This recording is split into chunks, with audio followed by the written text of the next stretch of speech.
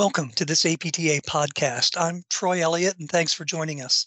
In this podcast, we're going to be looking at some of the advocacy priorities at the state level, led by APTA state chapters with assistance from APTA National. Now, this is an important area for advocacy. Yes, federal level legislative and regulatory developments can have sweeping effects, but changes to state laws and regulations can sometimes have immediate, very direct results. States have the power to expand direct access provisions, regulate private payer rules, and define what PTs and PTAs can and can't do. So it's crucial to pay attention and to get involved. To help us get focused in this podcast, we turn to APTA Manager of State Affairs, Taj Franklin. Now, one thing to note, this podcast was recorded in late 2023. So when you hear us talking about this year or last year or next year, please keep that in mind. Now on with the podcast. I'm sure you know this just about better than anyone, but 2023 was generally speaking a pretty good year for state advocacy. And I know that the specifics of these various state advocacy priorities for 2024 are still taking shape. So that means we'll need to stay fairly general in that regard. But as we go along, I'm hoping that you can give us some examples from this year that help us kind of see, what do we mean, what changes we mean when we talk about wins in like imaging, direct access, and all these other areas. And imaging is where I wanted to start. So first, what did we see happen this year, and what can you tell us about what's coming in 2024? Well, Troy, this year we saw two imaging wins in Iowa and Rhode Island. APTA Iowa scored a major victory with HB 174 being made into law, which allows licensed PTs in Iowa to order X-rays and MRIs. While APTA Rhode Island championed HB 5013 that extended the allowance for licensed PTs in the state to order X-ray imaging for another 2 years. Looking ahead to 2024, we have exciting developments with 13 states expressing their intent to pursue imaging privileges for physical therapists. This is a monumental step enhancing patient access to imaging services, and we are definitely eager to continue these positive strides in the upcoming year. Yeah, if you look at just the sheer numbers of states, it's really climbed pretty sharply just in the past few years. So that's a great sign. What kind of other trends are you seeing? As we prepare for 2024, another noteworthy trend involves states modernizing their practice acts. In July of this year, FSBPT organized a Model Practice Act workshop bringing together state boards and APTA state chapters to collaboratively review the 7th edition of the Model Practice Act, alongside their state's current rules and regulations. The goal of this was to strategize and outline a list of priorities for change in the near future. And we are seeing the fruit of that now, as 11 chapters are looking to modernize their practice acts this legislative season. Additionally, 10 states are directing their attention to the nation's largest public insurance provider, Medicaid, which covers health services for millions of Americans' most vulnerable patient populations. And 19 states are looking to make changes to prior authorization and administrative burdens that ultimately affect patients' clinical outcomes and result in delays for medically necessary physical therapist services. Yeah, all of which are very important. And again, it's great to see that kind of movement happening. I wanted to shift over to what I think are essentially both access issues to varying degrees, and that's direct access, of course, and the pursuit of fair copays. I think it's fair to consider high copays as a barrier to patient access too, so I'm kind of lumping those two together. So first, tell us about where states have come from and where they're headed in terms of direct access. I know that all jurisdictions have some form of it, but some states are more restrictive than others. What kind of progress have we seen there, and what's on the table for 2024? So this past legislative season, we've experienced one of our most successful periods for direct access, with Maine, Missouri, Tennessee, and Virginia making significant strides in expanding access to physical therapy services. Maine LD 1453 removed restrictions tied to the time limit for treatment without referral, introducing exemptions for health promotion, injury prevention, and wellness. The chapter also eliminated the requirement for spinal manipulation to be performed only upon referral.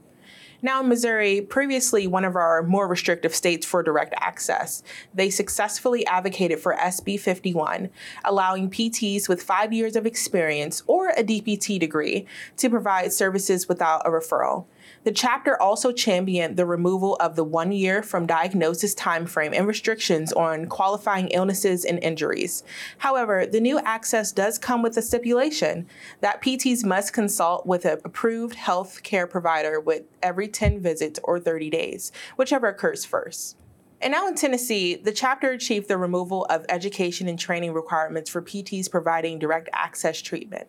And lastly, in Virginia, they eliminated their previous 60-day time limit on treatment without a referral, removed restrictions on dry needling, and clarified PT's ability to provide services to infant, toddlers, and students without a referral for specific plans and services. Looking ahead to the next year, 7 chapters have reported their intent to pursue direct access legislation in their states. It's thrilling to witness their dedication and with anticipation, their success in expanding access to physical therapy services. And I know states are making progress on fair copays too, right? Well, this year, APTA West Virginia achieved a monumental victory by championing HB 2436, enacting a substantial change with insurer regulations stipulating that carriers are prohibited from charging copays, coinsurances, and office visit deductibles for physical therapy visits. Additionally, insurers are now mandated to transparently communicate their physical therapy coverage policies, encompassing coverage rates and terms and conditions. We hope that this groundbreaking legislation serves as a model for other chapters, encouraging them to consider similar measures in advancing equitable access to physical therapy services. Great. And, of course, we couldn't talk about state advocacy efforts without talking about the Physical Therapy License Compact. It's the system that makes it possible for PTs and PTAs licensed in one state to gain privileges to practice in other states that are part of the compact system. Given that joining the compact requires legislative action and knowing how slow it can be to turn the legislative ship sometimes, the rate of uptake on the compact since its introduction about 7 years ago has been pretty amazing, especially when you compare it to other professions' compact systems. Where do we stand in terms of participation now, and what's on the horizon for next year? Troy, as of today, the PT Compact has 30 member states in the District of Columbia that are actively issuing and accepting compact privileges. 6 states have enacted the necessary legislation for the compact. However, they are not yet issuing or accepting compact privileges at this time. This is normal, as this process typically takes between 8 and 12 months, we like to say, from the date of enactment, and in some cases, even longer. Once a state does meet the necessary requirements to issue compact privileges, it will be announced on ptcompact.org and the PT Compact e-newsletter. Now, for 2024, we anticipate 8 states to pursue model legislation necessary to join the PT Compact. Until both legislation is enacted and fully implemented, the state will not be able to issue or accept any compact privileges. We've covered a lot of ground here, and you've told me in private conversations that there's more out there, especially in terms of states pursuing inclusion of PTs among the providers who can make disability placard determinations, and of course advocacy for dry needling, which is almost a constant these days. But I wanted to talk about something APTA produced this year that could be a major resource for, I would think, nearly all of these issues, which is the economic value of physical therapy in the United States. For listeners who might not know, this is a major macroeconomic report from APTA that shows how seeing a PT first or early on delivers cost effectiveness. I recommend checking out valueofpt.com for all the details, but I wanted to ask you about your take on the report as an advocacy tool at the state level. Well, Troy, the economic value of physical therapy in the United States report holds a special place in my heart, given my involvement with the work group. This groundbreaking report not only evaluates the impact of 8 interventions on a patient's quality of life, but also highlights the true value of physical therapy services that we all know. The evidence presented in the report supports the efforts of payers, governmental entities, and employers aiming to enhance health outcomes, broaden patient access and choice, and foster cost-effective care. This is why APTA has prepared 2 policy papers available on valueofpt.com, providing individuals with valuable insights to inform policymakers and commercial payers. These papers encourage stakeholders to consider the findings of the report, advocating for improved access coverage and payment for physical therapist services. Additionally, The report can serve as a valuable resource to guide legislative and regulatory efforts concerning healthcare delivery and payments under Medicare, Medicaid, and commercial payers. By leveraging the insights provided, decision makers can make informed choices that take action that contribute to the acceleration of value-based care, ensuring that every healthcare dollar goes further for both payers and beneficiaries.